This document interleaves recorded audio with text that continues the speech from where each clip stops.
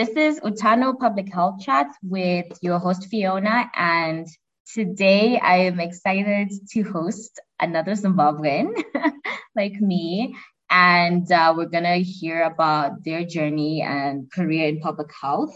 Actually, so with this guest, I've been getting questions around like, where do I come up with these guests and how do we land here? I feel like Twitter is probably the answer to a lot of my guests because I spend way too much of time there. But also, I think with today's guest, we were part of the same program that actually created, avenues and opportunities for us to be able to study in the US, the United States Achievers Program. So we're both graduates of that program and both alumni. So I feel like our networks have always kind of crossed paths and we've known each other in that manner.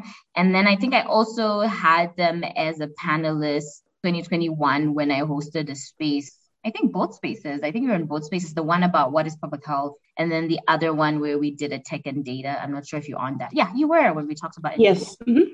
So you have already been a panelist and I've been privy to some of your amazing work. So I then thought it would be perfect, of course, to have and do kind of like a deep dive in a full episode to really talk about like their work, what brought them here and what they like. So without rambling too much, I'm just going to let Will introduce herself and tell us a little bit about herself. And thank you so much for taking the time for being here.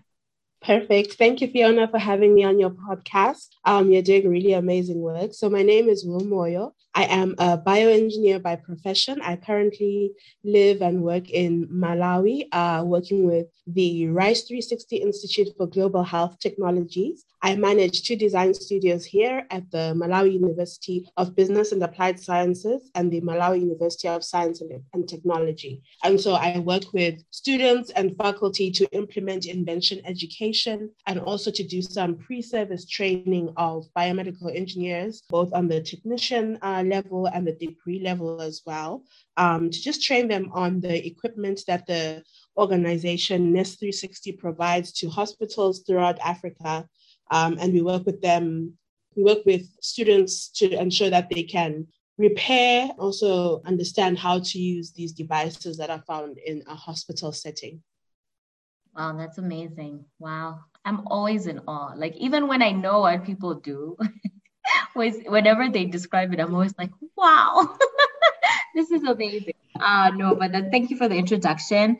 I already, as always, have a couple of follow-up there, but a couple of things that I think we'll want to unpack later in the episode. You mentioned design studios, so I feel like I wanna get into that because the word design has been coming up in my life in ways that I never imagined. So what is a design studio and all of that? I also found use of the term. You mentioned intervention education. Is that what you called? Invention. Invention education, yes. Yo, listen. Oh my gosh, this is giving Wakanda vibes. Right? That's the first image that came into mind. In Black Panther, that part where I think he was showing, who was he showing around, like where they were doing the designs and trying to be like, Oh, yes. Like in Shuri's lab. Exactly, Shuri's lab, exactly. So that's why I thought of when you said invention education. And then also, I think we'll get into this as well, but it's really interesting to see a combination of like education and public health, thinking about like how you're integrating those two. And obviously, I love talking about like stakeholders and different types of groups of people that you work with. So we'll get into those later. But maybe to start, I really want to hear, like, you said you're a bioengineer. Let's start there. What is a bioengineer and what does a bioengineer do? And maybe you could also then tell us what kind of training you received to become a bioengineer. Okay, perfect. So bioengineers do a variety of things, but I'll focus on what I do as a bioengineer. So firstly, for my training, I was trained under the mechanical engineering track. So what that basically means is you take all the classes that a mechanical engineer would take. And then on top of those classes, you take a number of cellular and tissue engineering classes and labs to learn how to apply those skills from mechanical engineering in tissue and cellular engineering, and also a number of skills from biology as well. So I have worked in like different industries, but all under sort of like the same idea of health and research. So firstly, I worked in cancer research where we were looking at how blood performs in the devices we use to try and find tumor cells in people's blood.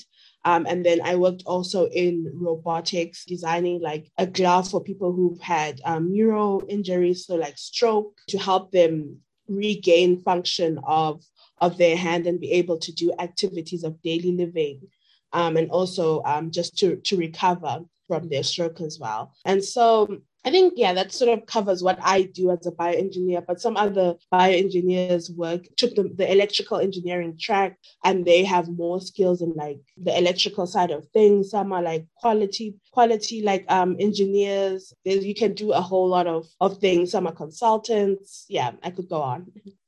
Okay, so it sounds like engineering is kind of like you can make with it like what you want basically. It's like a skills-based training, and then you kind of like you can then take different types of tracks afterwards, which is pretty cool. Absolutely. Yeah. You can apply your skills in so many different fields. Yeah. Which is also what makes it interesting, because once you feel like you're bored in one field, you can move completely, but still be familiar with like the new field you choose. Nice. Okay. And for you personally, have you always wanted to be a bioengineer?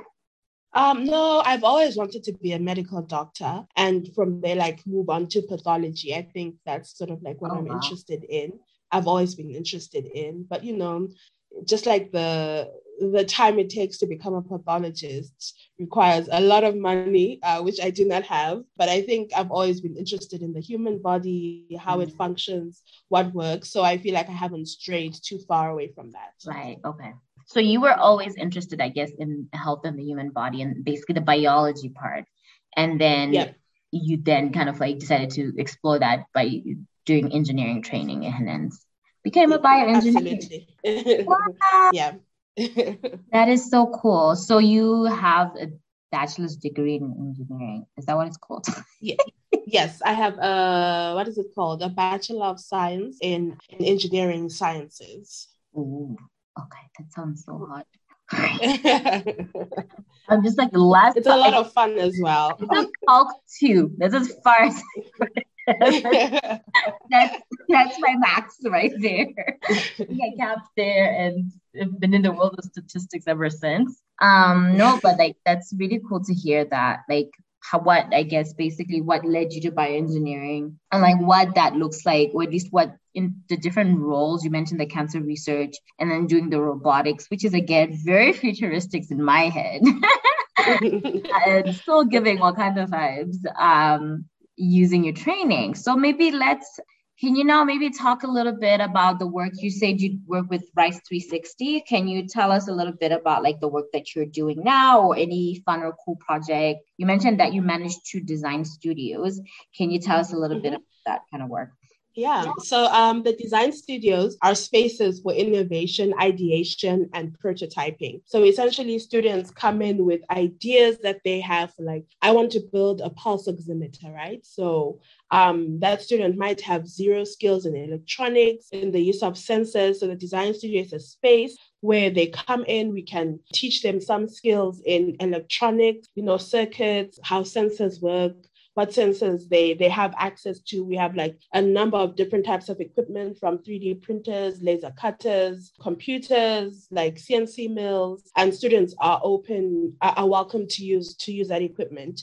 The other thing that we do is we work with the Faculty of Engineering at each of the two institutions in Malawi, where they essentially use the design studio for their own research as faculty members, but also to send students to conduct like simple projects on concepts they're being taught in class. So it's a collaborative effort between the institutions and Rice 360 to try and push invention education, which is essentially, a teacher facilitated type of education. Like for many people, engineering education just is the teacher talking to them, and then, they learn the concept through either video or lecture notes, right? And we're trying to move that away from that and really have students actually prototype, create their own devices and learn like the actual skill rather than just learning it from hearing it, but like learn by doing, if that makes sense. Yeah.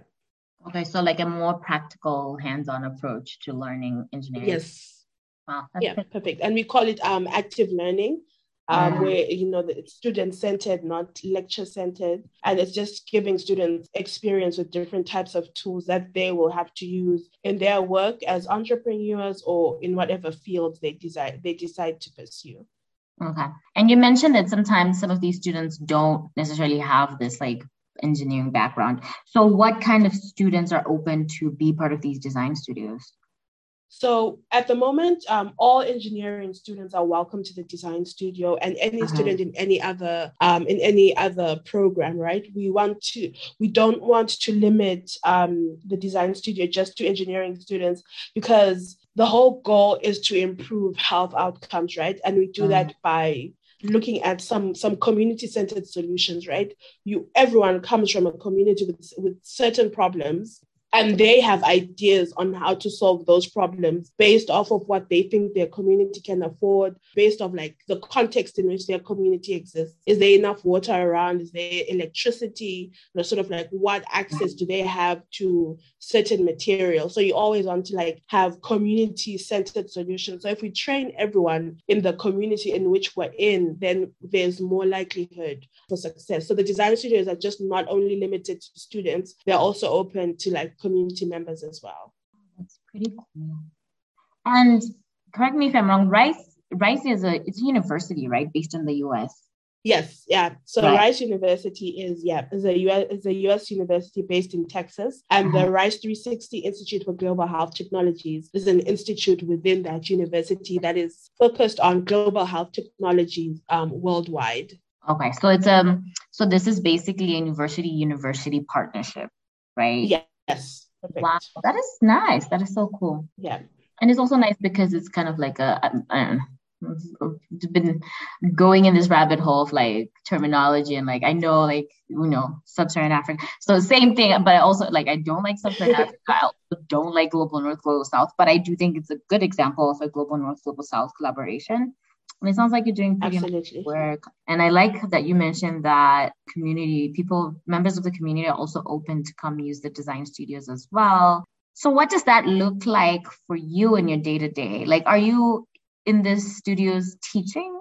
Yeah, so I do a number of things. So firstly, I will host workshops. We have a schedule each month that comes out on like what workshops are we doing? So like maybe introduction to 2D design and laser cutting, introduction to 3D printing, introduction to like circuit board printing.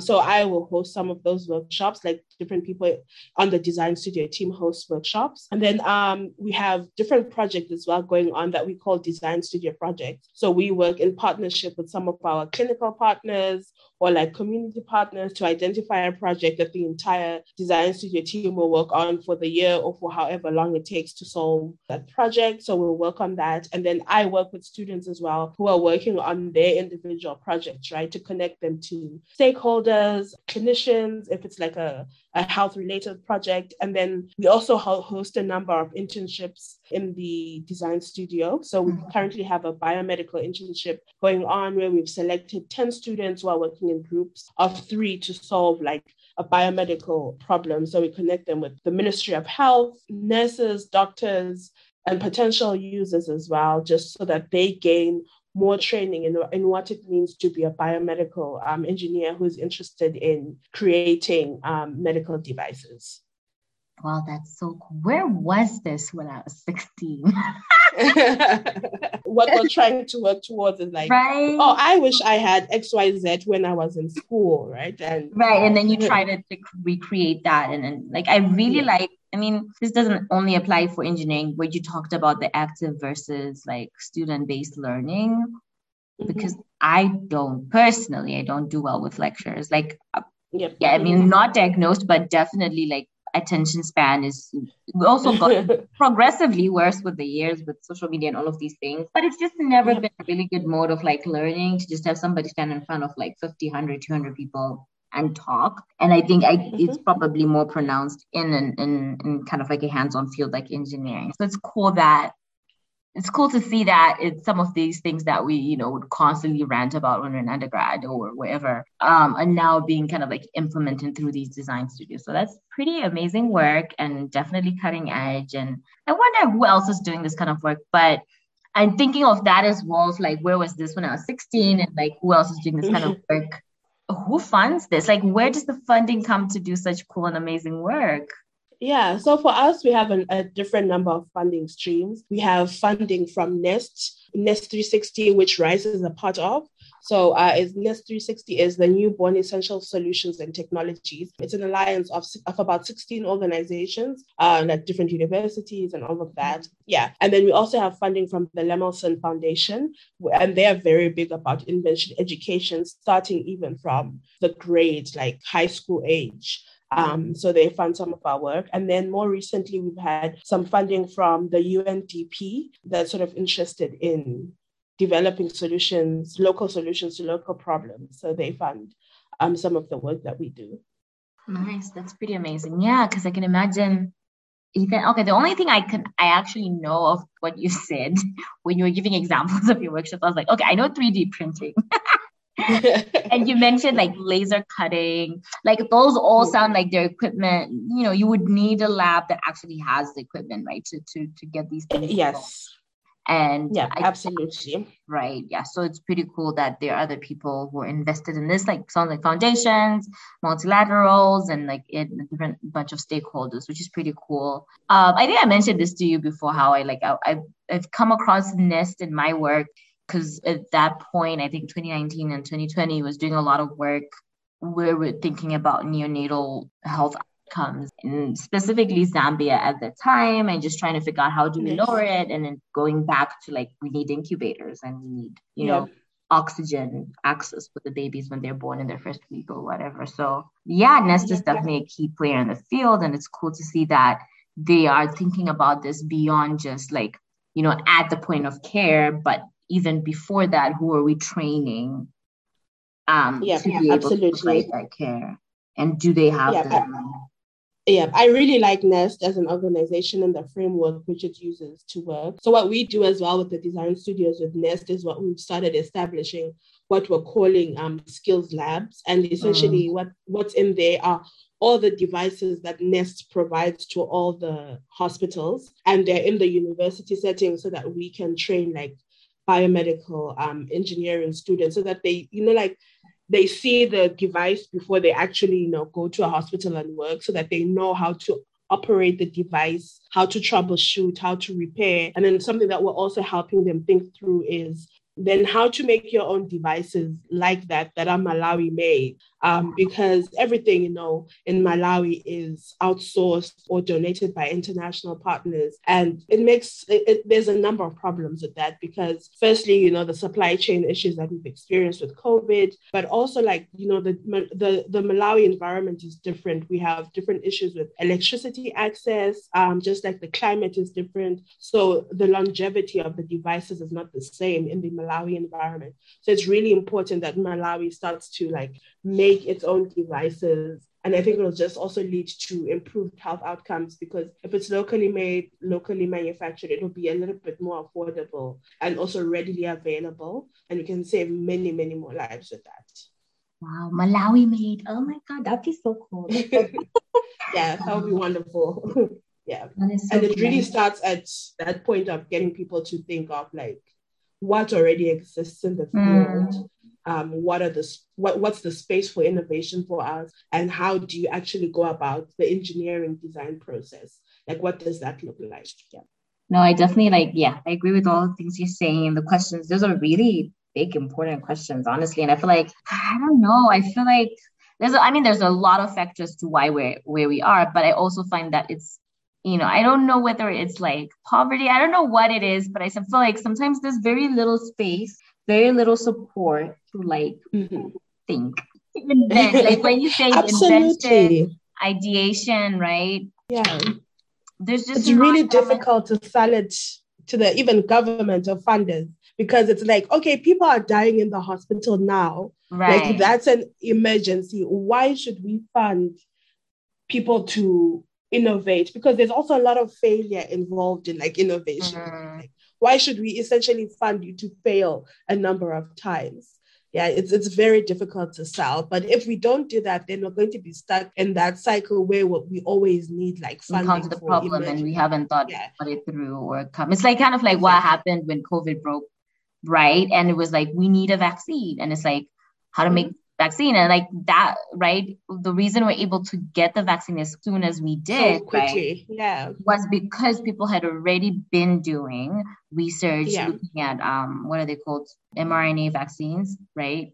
And that kind of like jumping onto that pre-ideated, pre-innovation, Exactly. Yeah.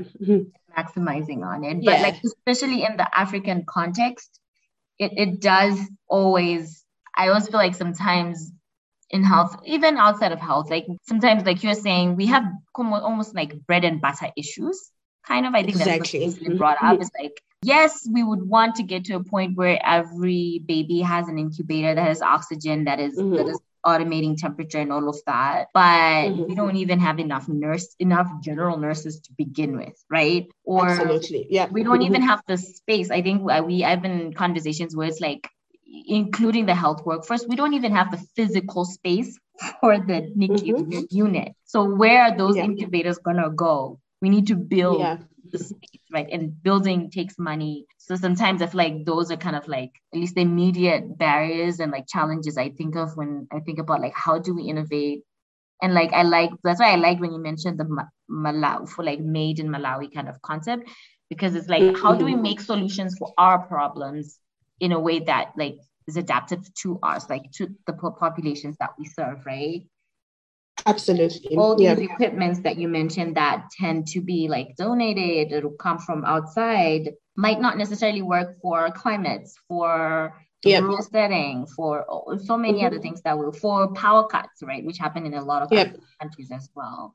Yeah, but that is also cool. So maybe I guess going with that same train of thought, can you maybe highlight what is your favorite thing about the work that you do either right now or just like being a bioengineer and working in public health? What about it what is the favorite, highlight your key things or top favorite things about doing the work that you do? Oh, I think for me, the internships are the highlight of my experience so far, because we're really taking students from zero to them understanding the engineering design process. So we work with students normally who have never prototyped, who have never made anything in their lives, but are really interested and are being trained to be biomedical engineers. And we take them through like a 12-week program and it's really intensive. They're working with stakeholders. They have to design like a solution to something. And in my role, I've experienced like 3 years of internships. And those students have used some of the devices that they've developed during their internship programs and have gone on to win international competitions. So for me, it's like validation that the work we're doing is important. There's impact, and also that we can compete, on the international stage. So imagine like a student from Mast in Malawi competing with a student from Harvard, and they win that competition. It's like, okay, you're really like, you have the fundamentals right, and just like keep doing what you're doing essentially. Yeah. Right. It's almost kind of like a proof of concept, right? It really kind of affirms you that the work you're doing, like, not only like matters. I think you already know that, but it kind of like is an external validation, right?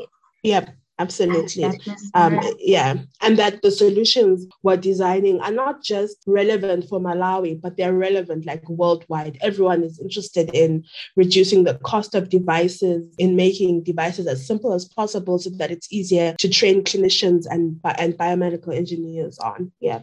No, yeah, that I think I mean, I don't do this work, but I feel happy just hearing about it. So I'm sure this definitely a highlight for you as well.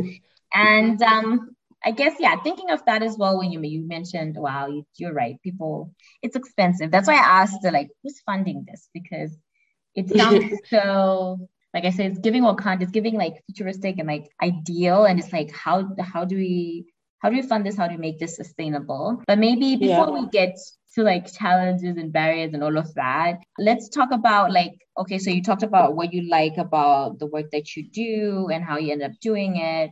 Thinking of that, I liked you mentioned earlier that you're working with the goal of like improving health outcomes, right? That's like kind of like the ultimate impact factor. And thinking of that and thinking of your training and the work that you do, how would you define public health for yourself? Or like, what does public health mean to you?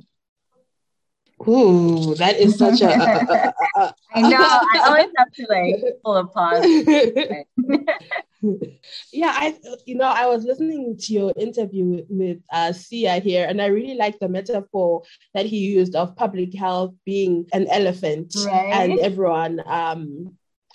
everyone like taking parts of that elephant and trying to solve it. So for me, it includes so many things: education, disease prevention, disease surveillance, monitoring, analysis. I think that's how I would define it. I would even argue that like almost everything falls under public health, right? Like even things that we sometimes don't think are public health are really actually very much interconnected to public health. Right. Especially with the work that you do when you think of like, I won't lie, right? Like I said, the most I did was calculus too. And like even advanced level in Zim, like after Form 4, I knew like I was definitely going to be doing math, bio, and chemistry. It was never going to be physics. As far as like technical, anything like physical, I was just like, my brain can't fathom. And I'm just going to stick with the biology of it. But like, and then like imagine, this is like, when did I do high school, right? Like 12 years ago. And then now we're after public health training coming back and doing health workforce planning and being in rooms where we're like, yes, we can train X amount of doctors and nurses, but we don't have incubators. Guess what? The babies are still going to be dying, right? So coming back and being faced with issues related to devices, medical devices and access. And even now in the work that I do in diagnostics is still relevant when you think about how we're testing people, what kind of tools are available, what machines are we designing and all of that. For me, that's still very much, you're right. Everything can be public health. If you think hard enough about it, if you think long enough, if you connected fair enough, it is public health. And for me, that's my favorite thing about the field of public health is like, anyone who's looking to kind of like, quote unquote, do good or give back or work in the field where they get to see their impact on populations, it's definitely a go-to. That's why I definitely wanted to have you on this episode, because it's like, I need all my engineering folks to know that they can be co-workers with me and do this. Just like bring everybody to the dark side. But yeah, absolutely. Like it's multiple things. You're right. The surveillance, the analysis, the education. And I really, I guess never thought about that, the education piece, at least in the way that the partnership you described in Malawi is set up. So that's, I'm going to have to sleep on that one and really think about like, what would that look in Zim? What would that look like in Zambia? What would that look like in other countries? And then maybe in other programs as well, right? Yeah, absolutely. And I think we don't prioritize the education aspect of it because, we're all just working. I think a lot of people, especially in low resource countries, are working under emergency conditions. So we just put education at the back burner and be like, when we have money. But then it also means that you have to invest more money in training your clinicians, your engineers who are working sort of like face-to-face with patients and devices when, you could have spent that money during their education. It's just a lot. You're right. So investing in education is also investing in the health of our people. You're absolutely right. Yeah. It's like, you're right. Sometimes I think we talked about this in the episode with Nana around like, it's like that we're fighting fires. There's multiple fires. There are like fires in the pipeline and there's fires right now. And it's like sometimes the more, if we continue to only face the fires that are ahead of us, we'll keep coming back. We'll keep coming back to this spot where we're just trying to deal with things as they come. And really, you're right that inventions and thinking and design is what will like funding people to fail. I liked that statement. But this idea of like funding people to think through things and try things out is really what will kind of like move us forward in Yep. what? Yeah, and like I like to describe it like the same way you've said about fires, that there are some issues like education that are not on fire at the moment, but that you can sort of see the charcoal, like the embers of the charcoal, and it's like red, right? And the longer we leave it unattended, it will burst into a fire as well. So we might as well just attend to it now, because what's the goal of training a biomedical engineer for 4 years and they've never interacted with any medical device, and then they get a job in the hospital and they have to sort of attend to those devices in the hospital and fix them, right? It will take so much longer for them to figure out, right? Because they first have to figure out like the electronics, like the actual mechanical, physical part of the device. And whilst all of that is happening, people are dying. Right. But if they've seen it before, they've worked with it before, they've been trained on that particular brand before, then they can, rise to the occasion and fix a device very quickly and make sure that, we save more lives. Yeah, no, absolutely. And like for bio, you said, okay, so you said 4 years. I don't know much about like engineering, and I know your training was in the US, but I'm curious for you in Malawi, you mentioned 2 universities. I'm curious if you know with your work with Bryce 360, if there is biomedical engineering, I guess, if someone is listening right now and then they decide I want to be a biomedical engineering, is it also offered in other countries? Which are the institutions that you also work with in addition to the ones in Malawi? Oh, yeah. So the design studios are in Ethiopia, Nigeria, Tanzania, Kenya, and Malawi so far. And we're just trying to spread the model worldwide. And in Nigeria, there's 2 at the University of Ibadan and the University of Lagos. And I think institutions have different number of years of training. But I would say in general, like just for a regular degree, it will take 4 years. And then some institutions with an honors degree, it will take 5 years. And then a master's degree is usually like a year. And then you can do PhD training as well. There's like so many avenues, right? You can start as a diploma student, as a technician, and then move on to a degree, or you can go into the degree field directly. Okay. All right. So you can start at any level. And okay, it's in multiple countries. And like, who do you think makes a good biomedical engineer? Or in the students that you worked with within your internships, who are the students who tend to do well, who tend to like catch on quickly to these concepts? I think people who are just eager to learn more and who are interested in devices. I think really that's like I think those are the only characteristics, and from that, like if you're really eager, you just have to learn like your electronics, the mechanics of how devices work in general. I think there's a lot of training in that. And then you also have to be someone who is self-motivated and really good with independent learning, because there is so much that gets taught. You just have to follow up on your own and show initiative. You have to be able to go up to clinicians and the engineers in hospitals and be like, can I like, be part of your team and like have an internship in your institution? Clinicians are very busy people. So if you don't take initiative, they won't approach you. That's all what I like to say to my students. Like, clinicians are so busy. They are fighting so many fires. You have to show initiative and also like not take it personally when they deny some requests. Sometimes that's how they manage their boundaries. You just have to be willing to go to the next doctor, to the next nurse, and ask the exact same question. Yep. Yeah, no, I remember we were collecting data for the butt work.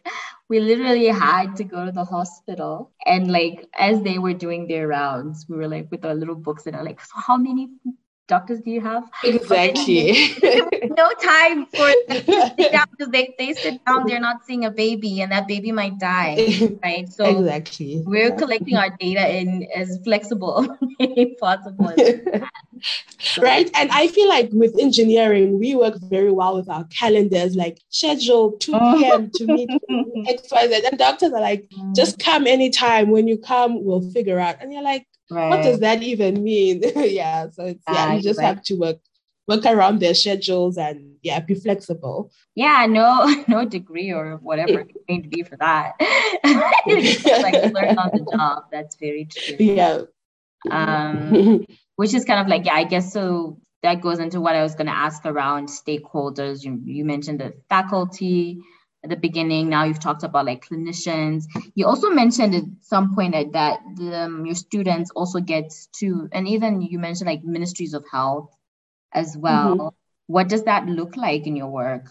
Oh man, I think we are very lucky in Malawi in that the Secretary of the Ministry of Health is also the one of our project PIs for NEST. So we have a lot of access to them. But like sometimes you're really asking structural issues in terms of like what does the system in Malawi look like, right? So if we want to know like what medical devices are approved by the ministry for use in the Malawi hospitals, we have to work with the Ministry of Health, right? And also understanding why those devices are approved. So, for example, they have specific brands of pulse oximeters that are approved for use in Malawi hospitals. So we try to better understand like why, like what is, like who does the design requirement specs, who are the engineers on the Ministry of Health team who are advising the Ministry of Health on which devices, and then like also what is the need, right? Like how many incubators do you need, or like what devices don't you have in Malawi? I remember when COVID started, we learned that like in our central hospital here in Blantyre,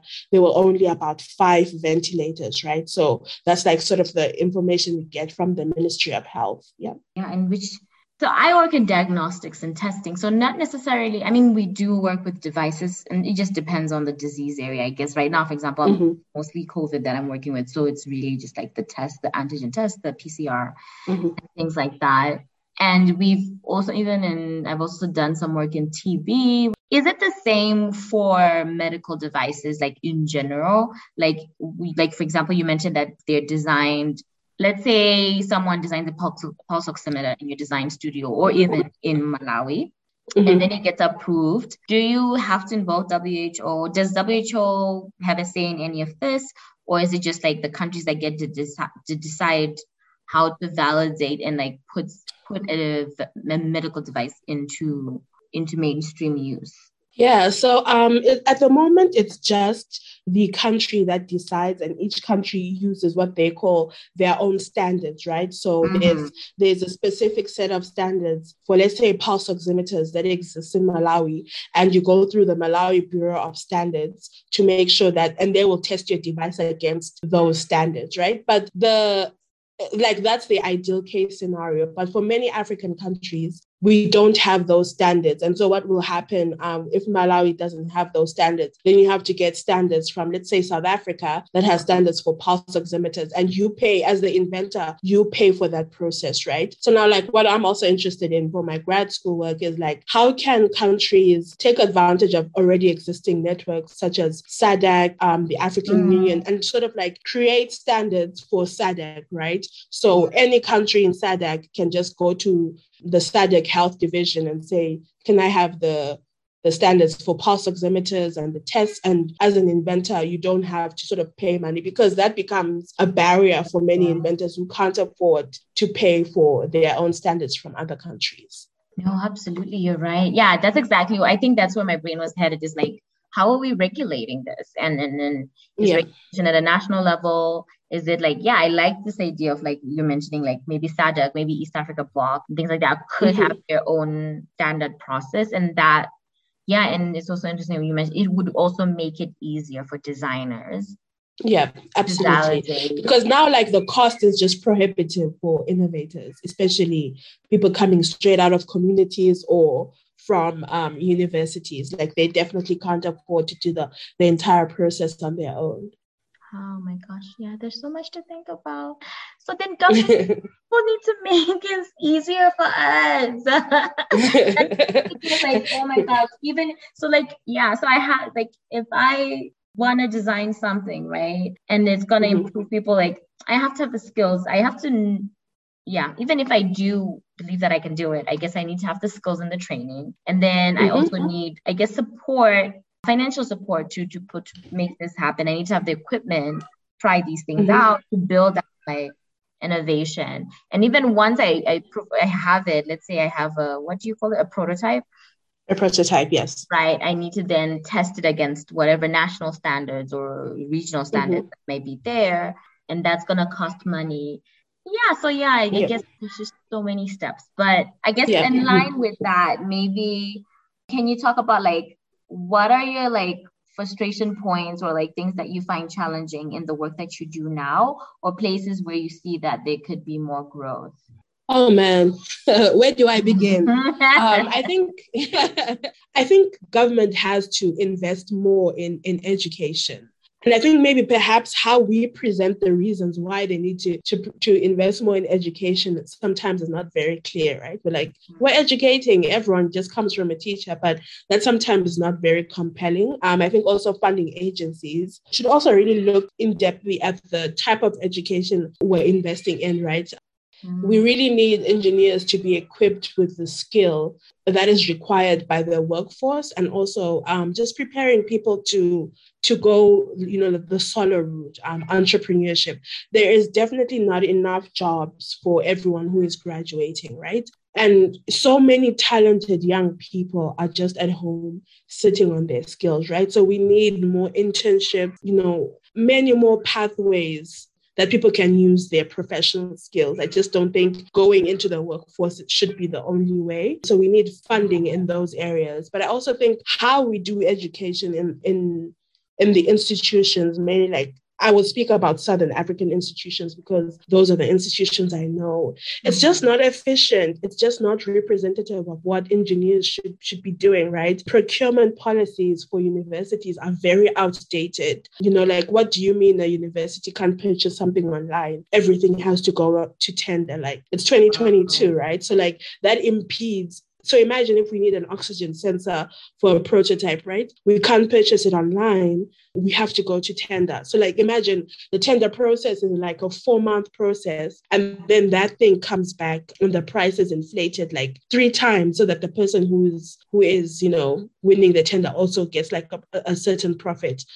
So it's just like issues like that. I think we are failing young people just by not having organized systems and multiple pathways for, I'll talk about like IP, intellectual property. It's not really clear who owns what, like what are the pathways for registering IP, what are the pathways for regulating devices. Like there's a single pathway for all these things, but that pathway is also, it's not very clear what that pathway is. It's not very clearly documented. A lot of the agencies involved in regulation and IP and entrepreneurship have websites just for the sake of having websites, but there's no information on that website.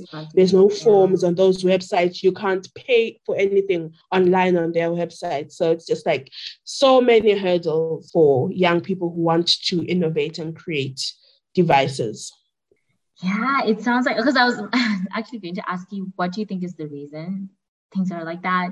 But even just from the way you've described it now, it also almost sounds like another, at least for me, it sounds like our governments need to catch up. Exactly. And really, that's it, right? Like, even government departments are not online. Like the Ministry of Health Information, the Ministry of Health, like if you want information from them, you have to go physically to their office to just get a PDF of a report that was written, right? Like, why aren't like our records all online for like the past 20 years, if that's possible? Like we really need to catch up. Like we are so behind in using technology and like using it effectively. Yeah. And intellectual property, that's a whole other piece. That you need to protect these designers, and you need to make, oh my God. Yeah. And then, and that also could be an avenue for income, right? Because if it's designed in Malawi and then it goes global, right? Or it's used by even other regional counterparts or even within the continent, and then every time they use it, you could get some kind of money from that. And so I think that could be a revenue generating stream, and that could absolutely. I feel like innovation education can pay for itself because you can offer certain services to industry, to the community that can be paid for, and it can like generate its own revenue. I'll give an example of the design studio. So at the start of the pandemic, we couldn't get any PPE into the country because everyone was hoarding PPE, right? So as a design studio, we started making face shields, the aprons, like personal protective equipment for the design studios. And we made like a lot of money from that and for that. And we used some of that to like sustain some of our programs that we offer for free to students. So that there's like, it's not that these things are always going to require money, right? But there needs to be that initial investment of equipment by the institution or by the government, since it's public universities, to purchase that type of machinery that can allow studios or innovation labs to be self-sufficient. Oh man. I'm just like snap. I'm like, absolutely. I completely agree. You're so right. Yes. And that's so cool that you guys were making your own PPE and that was generating income. And that was also like a dual, like a win-win situation. It's like, absolutely. Yeah. I think we made over like $10,000. And for us, that's like a lot of money in terms of what we can do for programming. Yeah. They can fund an internship, they can find a device, they can fund it, purchase computers. Yeah, I mean, that's for us. Once I win the $10,000 lottery, Will, don't worry. I will I will start Utano Public Health Trust Foundation. And don't worry. I'm ready. I will fund all these education programs. You're right. At the heart of it is education. And I encountered this as well in health workforce planning, where I think generally things that are more systemic or long-term tend to fall through the cracks because it's hard for people to even, yes, I get the like we're fighting fires, bread and butter issues. But I think even when there's no COVID, even when there's no monkeypox or pandemic that we are all, I think generally we tend to forget the things that are not in front of our faces. And education feels like one of those things, even education in health. Absolutely. Because you don't get to see the value of a biomedical engineer until they graduate and they're working. And that's when you're like, oh, it would be nice to have so many of these people, right? But by then you're already, down kind of like the track. So it's definitely something that we kind of need to keep advocating for and making noise about, like definitely saying things like that, like designing our own PPEs, our own pulse oximeters has cost us this. It was this much of an investment, but it brought us this in the long term. And it's, important for other people to continue investing in this. So no, I think it's great that you're able to come here and share that story so that other people can hear it as well. Thanks, Fiona. Yeah, no, that's great. I guess now that we're like wrapping up, maybe you could talk a little bit about, I think you talked a little bit about skills. You mentioned that like people need to take initiative, be adaptive, be flexible, working with different types of stakeholders comes with the work. So maybe we could end with, I have some sauce. I want a little bit more sauce as well. So maybe can you first tell me, what do you know now about the field that you work in that you wish you had known or understood earlier? Oh man, maybe personally that there's only so much as an individual that you can do. And it's better that you focus on a number of projects and sustain those projects than try to do everything, because you'll become burnt out and not even do well at anything at all. The problems are so vast, so wide, so different. And some have existed before I even existed. So just taking on a few things at a time, I think is very important to ensure that, and seeing them through so that there's sustainability. And also, I think what I have learned as an engineer is that, we like to make complex things because we know how things work, but at the end of the day, people are looking for very simple solutions, and it's so important to get people on board very early in the design process. Yes, especially oh my God, all of that. I definitely, I think there's an episode with Nana where I was just like, oh my God, this is also a problem. But this is also a problem. Yeah, like you over-engineer things, and like it only works when engineers work with it, when it's something that's designed for clinicians. So it's like, what's the point? Yeah. There's so much work to be done. And sometimes that can be overwhelming as well. So just like baby steps, and like you're saying, do what you can, what's in front of you, and then you move to the next one. We can't solve all of it, and we can't definitely can't solve all of it right now. Yeah, you're right. You're definitely right there. And Oh man, this idea of like making complex things simple, right? Because sometimes Yeah. when the technical people, the people on the back end, like we speak our jargon, we work in our jargon. Yeah. A really good example one of my students shared with me was like, we talk about machine learning and artificial intelligence and how it's great and how we should all be going on to this, AI revolution. But we never really, when we're talking to the government, we're not expressing how will that improve healthcare? How will that, result in better and cleaner water for people? Yeah. So we're just talking in our own terms that, government people don't necessarily understand. Yeah. Yeah. What's the bottom line, or like what's the Yeah. impact factor? And that's something that Yeah. everyone can understand. And then from the impact factor, kind of like build the case up. You're right. You're right. Yeah. Smart students that you work with. Well, I'm like, Absolutely. Like my students, they've been the highlight of my experience. I think from them, I've learned that just give someone a few resources, some education, and they will really surprise you in what they will do, especially where independent learning is concerned.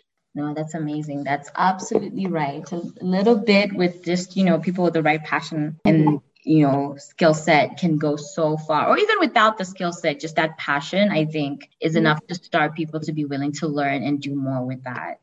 And that's Absolutely. absolutely like a delight as well. And that's kind of why I started Utano Public Health Chats, to be honest, is like just, sharing of knowledge, sharing of information, making people aware of the things and the opportunities that they could also take, especially if it's something that they, are inclined to or might care about. So Yeah. this has been so much fun. And I guess maybe to wrap up, if you have anything in particular, I know you already mentioned, I think you were dropping gems already throughout the episode, talking about like the different countries that offer the programs and things like that. But is there anything specific that you want to plug or share? When are these internship applications due? Like things like that you'd want to highlight for people to follow up on. Perfect. So I would say I highly recommend that people sign up for the emails or newsletters from all the public health institutes, so worldwide. I think they share a lot of information on internships with their own institutes and also various institutes as well, and different job opportunities or consultancies as well. Highly, highly recommend that. It's like one email a week or a month, so it won't get overwhelming. But in general, I think for the RISE internships and design competitions, I highly recommend signing up for the newsletter. They will send out like information whenever there's like an internship opportunity and like a design competition happening as well. Oh yeah, that's a really good plug. Yeah. And it's like a plug that opens you to like other plugs, and that's how you really have to put, like you say, it goes back to the taking initiative that you talked about. You kind of have to put yourself out there, Absolutely. do a little bit of digging, a little bit, each day, each week, each month. And that will hopefully like, land you to kind of like find the things that you care about or are passionate about. And that's definitely been something that's been helpful in my career as well. So thank you for Yeah, that. especially for people who are interested in grad school, just attending like Zoom talks by professors, because a lot of these talks are online. And once you approach them, like, hey, I listened to your Zoom talk on XYZ, it really sets you out, like it makes you stand out. It's like this person is really interested in my work. They're just not approaching me for the sake of a degree program. So I really like taking initiative is a game changer. Absolutely. You are right. Yes, you need to learn those networking skills. Yeah. So thanks for that. No, but it's been so good having you, Will. I feel like I keep telling people like people get to listen to my podcast episodes, but really I'm just doing this for me, guys. Like I was, we were just talking with the health economist today. I feel like I am a bioengineer 101. Just like all my basic skills. You can't tell me anything at this point. I'm just learning as I go, but really, I've just been learning so much from all my amazing guests, and you've just kind of like added to that bucket of knowledge. So thank you so much for taking the time. Yeah, and if people want to connect with you, we'll definitely put links and stuff to like the work you're doing as well when it gets published. Yeah, thank you so much. And this has been Utano Public Health Chats with your host Fiona, and today we were hosting Will Moyo.